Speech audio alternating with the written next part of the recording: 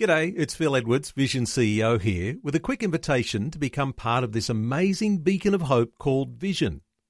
Together we can put our love into action to help people of all kinds build or rebuild their lives on the truth of God. Please consider the part you can play during our upcoming Visionathon appeal, remembering that it's your support that makes Vision possible, including this podcast. Coming up today on The Story. On a Saturday, we used to drive into the project area and we would set up on a big football area. My job was to write the program that was going to be presented to the families, and I thought, we'll get a band together. So I got some people that could, play guitars, and the whole thing went down like a lead balloon. It was just awful. The Story. G'day, I'm Jimmy Colfax. Welcome to The Story. Well, today we have part 2 of our conversation with Jennie Flack, who's been entertaining Australian children with her Christian music for over 30 years. Last time, Jennie shared that when she was a young mother of 3 little boys, she wrote a song for them to help them remember their own phone number. And that was how it all began. That was how she started writing and performing her songs for children that has taken her all over the world, including, as we'll hear today, the United States. Last time, Jennie also shared about the profound impact her music has had on some of her young listeners. And we'll begin today with another story of a young life that was touched by her music. Once again, Jennie Flack is chatting with Eric Scatterbo. Anthony, we want to welcome you into the family of our God.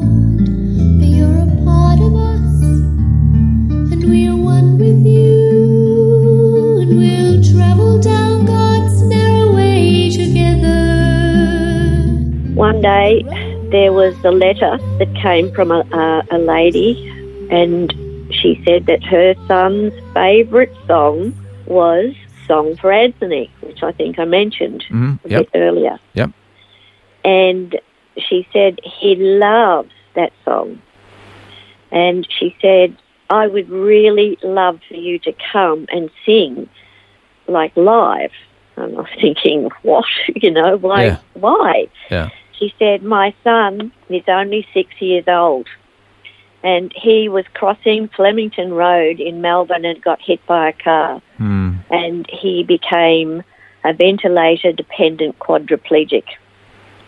We are a very musical family, and we have regular sing-song nights. And there is one coming up in a few weeks, and we were wondering if you would come and sing a Song for Anthony to our son, Anthony. And I thought, whoa, am I going to be able to do this, Yeah. But I said, yes, I would love to.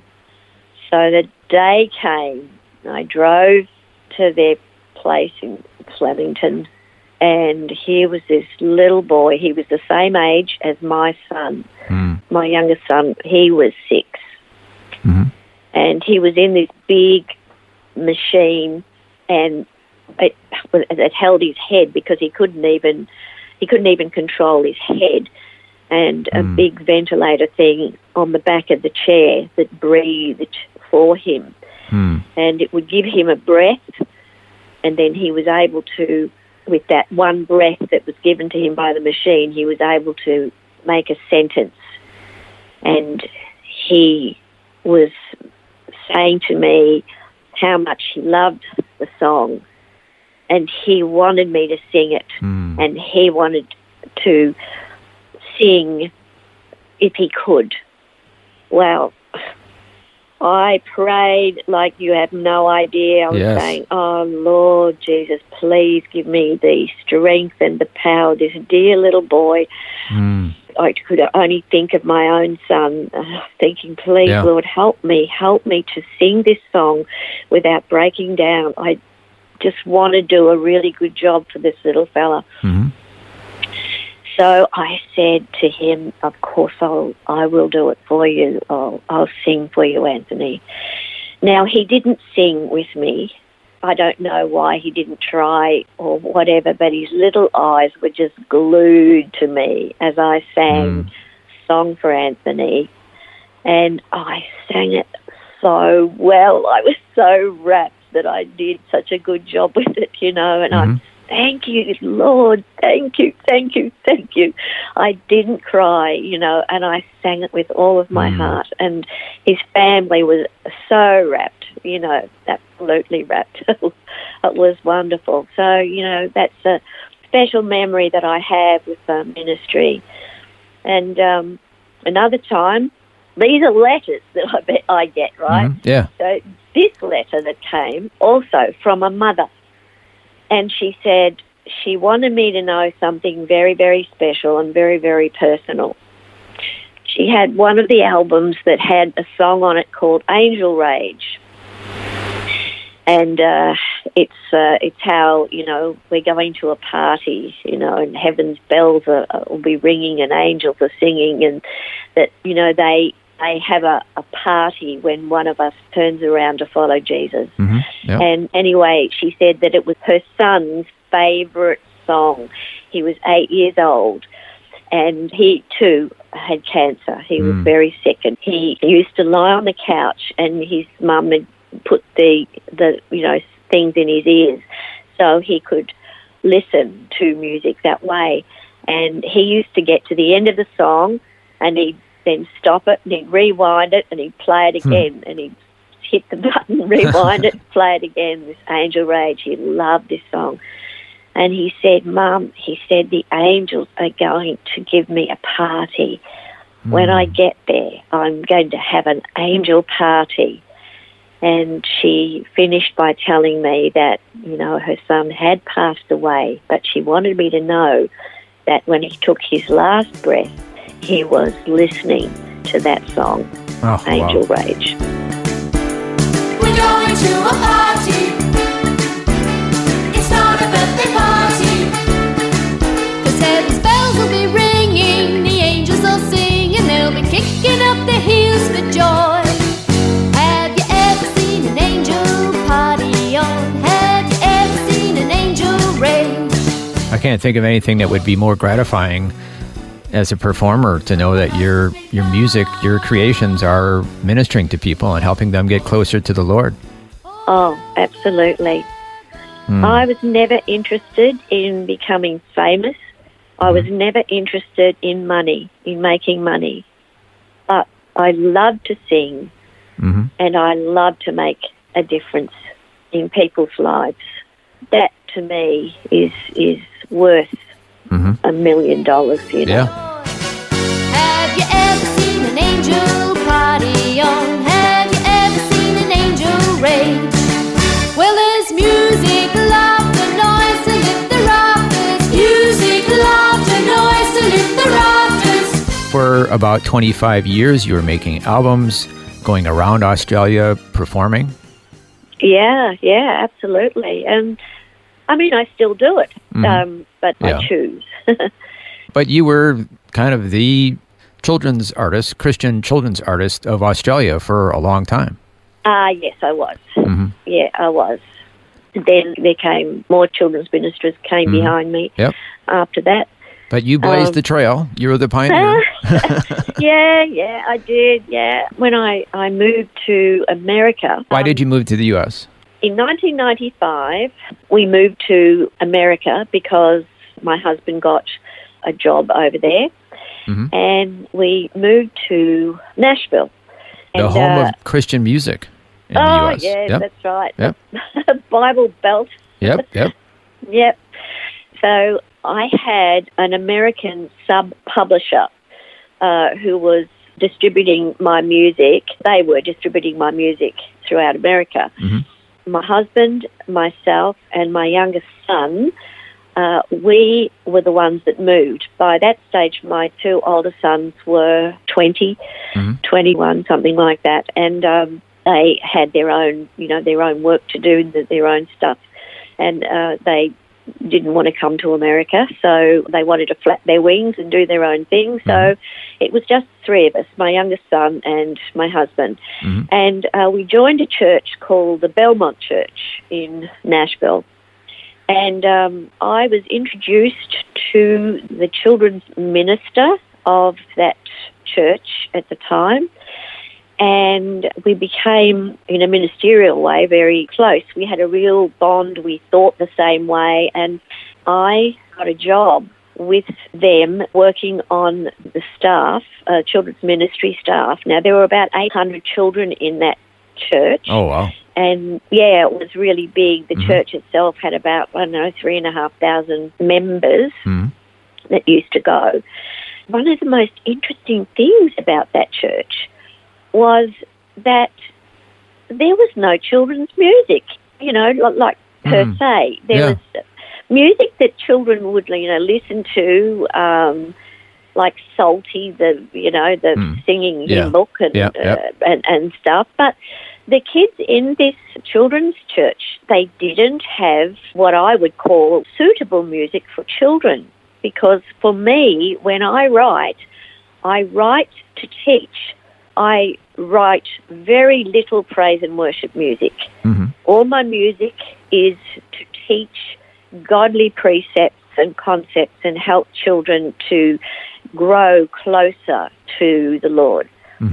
So it was a challenge for me to go to that church, to be employed as the creative director of children's ministry and start teaching children through music.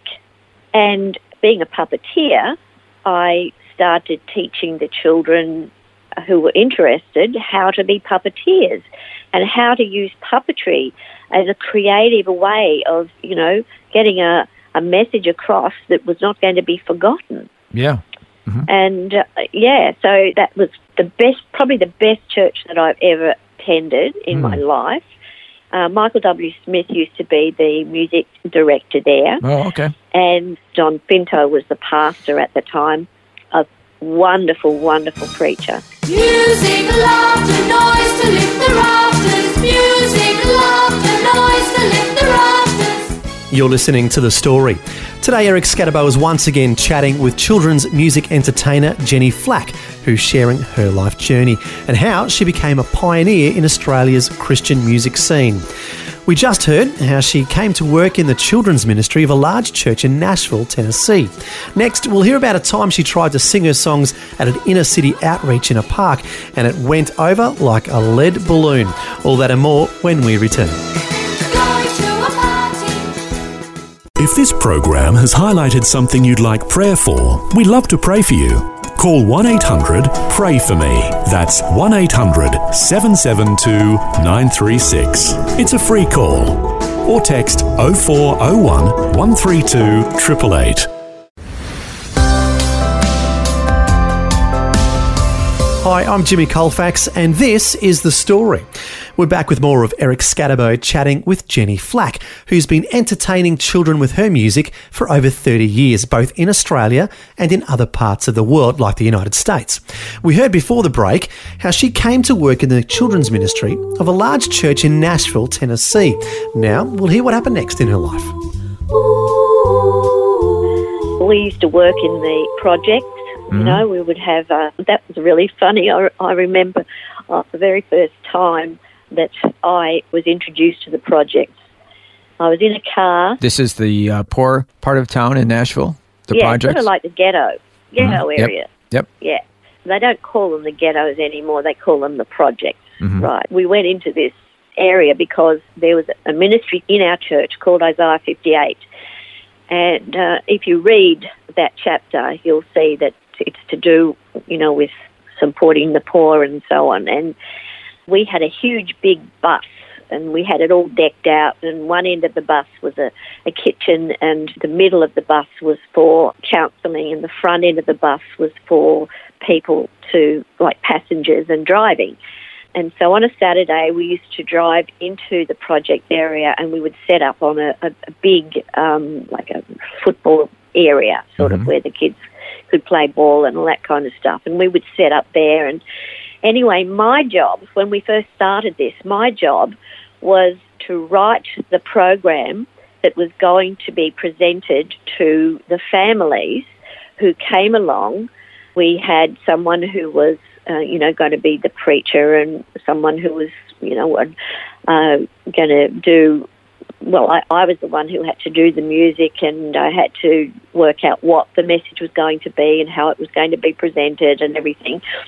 And I thought, we'll get a band together. So I got some people that could, play guitars and everything, and the whole thing went down like a lead balloon. It was just awful. Oh. And my son was with me at the time. This was the first day, right? And he said, now, at that stage, my son had been going to a drop-in centre that was started by Michael W. Smith called Rocket Town. Mm-hmm. And Nathan had got very involved in DJing. He really enjoyed the DJing, and he hung out a lot with African-American musicians. And anyway, he decided he wanted to become a DJ, which he did. He took out the championship for DJ of Victoria 2 years in a row. Oh, wow. This was back in the early days when he was learning to be a DJ. Mm-hmm. And at the end of this terrible, they weren't interested in singing, they just hung around, they got into fights with each other, and they were just totally not interested. And I went home and my heart was just, was in my boots. And my son said, "Hey, Mum, don't worry about it, Mum. I'll fix it for you. Leave the music part of it to me, okay?" Yeah. So I had no. What could I do? I had no ideas. Mm-hmm. So the following week we turned up, and my son brought all his gear with him. He brought his big, woofer, the speakers. Big, all his, to make a loud PA and everything. And he went out onto the oval. He put this music on, this ka-thump music, hip-hop stuff, and he started doing hip-hop dancing just on his own in the middle of it was like, I couldn't believe it. They were coming out of the windows and the doors all over the place, and the kids were just gathering around him. He was like the Pied Piper. And here, this music is going crazy. And the one thing that he said to me was, "Mum," he said, "one thing I want you to do, I want you to write a rap." Oh. Because I'd written this special introduction song for, that we were going to sing every week. Yeah. He said, "Mum, you can't present it like that. You got to turn it into a rap song." So that week I worked on making it into a rap, and he did the loop and everything for it. And so he gets out there, does his, hip-hop dancing or whatever. They're gathered around him, and he hip-hops his way across to where we were going to do the family presentation and everything. And then he says, "Okay, Mum, here's this welcome song." He pushes the button, off it went. And the kids are into it like chickens in a strawberry patch. It was just incredible. And I learned so much working in the projects. Wow. And I learned so much about how wealthy I am. So your son kind of had to teach you how to get with the times at that time. Oh, absolutely. Yeah, he did. He totally did. That had to be very humbling, because here you were kind of a success in Australia as a children's entertainer. Yeah. And all of a sudden, what you did before wasn't working. Exactly. So your son had to teach you. Oh, yeah, he did. He did. Very humbling, huh? And I listened, too. I can tell you that. To your credit, you did, desperate. Yeah. So a special experience with you and your son in Nashville, Tennessee, in the inner city, in the projects. Yes, that's exactly where it was. Yep. And one day he'd made friends with this African-American kid from the projects. Mm-hmm. And in the middle of this sort of little neighbourhood, there was a memorial garden. And it had a big plaque on it, and it was in memory of a young boy who died, and they just gave not the details of hows or whys, but Nathan he's my youngest son. He was talking to this other boy who was around the same age as him. Mm-hmm. And he said, who's the kid? Who is this memorial for? And the African American boy started to tell him a story that it was a kid in his grade, and he'd been shot by a member of the classroom. And what a terrible, tragedy it was. And Nathan said he started to feel really uncomfortable that he'd even breached the conversation. And the boy went on to tell him what had happened, and that one of the children had brought his father's gun to school. Another kid saw the gun and said, "You can't have a gun at school." Had a big argument with him, tried to take the gun away from him, and shot him accidentally. Oh, wow. And my son said, "Oh, my goodness." He said, "How do you know all of this?" He said, "Because it was my brother who shot him." And the projects are full of those kinds of stories. And to think that you were able to minister to the people in that neighborhood. Oh, yeah. Yeah, it was wonderful. And they loved us. Actually, at first they hated us. They were rude to us. They called us names. We were the goody-goodies, and we were trying to make them acceptable, and they would deliberately fight in the middle of the presentation. They'd get into arguments and so on. And anyway, I said to the guy who was actually running that ministry, I said to him, "Please find me an African-American preacher, speaker. Yeah. Don't use a white man. Find a black man." And he did. And he was great. It was a huge difference to have him, And they really, really got to love. It was almost like somebody punches you. "Oh, you say you love me, right? Punch. Do you love me? Punch. How much do you love me? Punch." And they just keep on doing it and keep on doing it. And we kept on going and kept on going and kept on going. And then finally there was a chink. And that chink got bigger and bigger and bigger until the kids were waiting for the bus to arrive on those Saturday mornings. And there was one little kid who absolutely adored my son. And he couldn't wait for him to get off the bus. And he'd come running up to him every Saturday. He'd jump into my son's arms. "You're my daddy, Nathan. You're my daddy." But the fact that he could only be the boy's daddy once a week for a couple of hours. Wow. But so obviously he was connecting. Oh, yeah, very much. And the bus used to feed them as well. And they had another one on a bus. It was like a big van. And the van was full of second-hand clothes. And they were allowed to go and pick whatever they wanted. If they needed clothes, they could go and just help themselves. Yeah. They didn't have to pay any money or anything. But music was, that became quite a big part, but not in the way that I had been using music in the past. Yeah. Yeah. So once again, a very gratifying and fulfilling experience doing music ministry. Oh, yeah. Yes, very much so. Did you ever think you were going to get into rap music? I didn't think that was your genre. No, totally not my genre. But it had to become my genre at that time. Yeah. Because you've got to be a Roman under the Romans. Yeah, I have to make adjustments. Exactly. Said singing the kind of songs, I was putting on my albums and everything. It was certainly not suitable for that particular bunch of people. Yeah. So the music that you had been doing wasn't going to work there in the inner city, in the project? No, not really. Had to make some adjustments. Thank goodness for your son making you a bit more hip. Yeah, that's right. Now, how long I never were you... recorded any of it either, Oh, okay. So the people who were there are the only ones that know about your hip period. Yeah. Your hip rap period. Yeah. So how long were you in the United States? 5 years. 5 years, okay. And then came back to Australia? Yes. I came back to Australia. And then you kind of enter into a very dark period in your life, and you kind of were off the scene musically for a long time. Yeah, that's right. Well, the dark period actually began in America. Was that right? Okay. Yeah, and that's why I came home.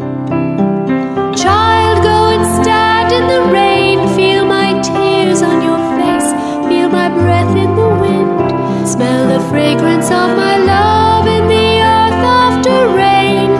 Open your eyes, open your eyes. Well, that was part 2 of Eric Scadabo's conversation with Christian children's entertainer Jennie Flack, who's sharing her life journey. As we just heard, she and her son took part in some wonderful ministry to the poor people of the inner city of Nashville, Tennessee, back in the 1990s. She mentioned that the name of the ministry to the inner city children was called Isaiah 58, after the book of the Bible that talks about helping the poor amongst us. It says, "Feed the hungry and help those in trouble. Then your light will shine out in the darkness, and the darkness around you will become like the noonday.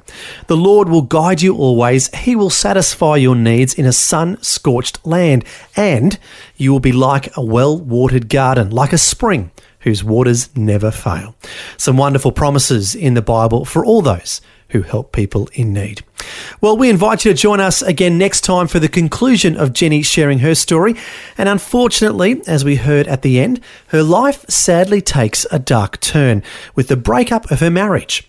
Jennie will openly share about this dark period of her life when she went missing from the Christian music scene for several years.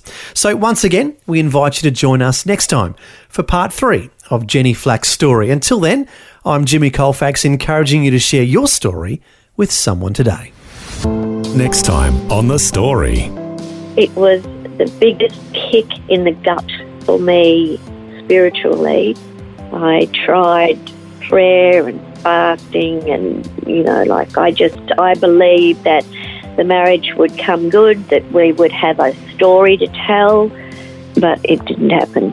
I ended up in the psychiatric hospital and I was very, very sick for a very long time.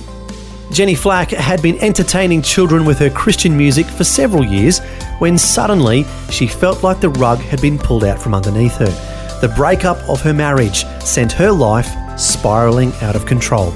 Jennie Flack will share more of her story next time. The Story. Just another way Vision is connecting faith to life.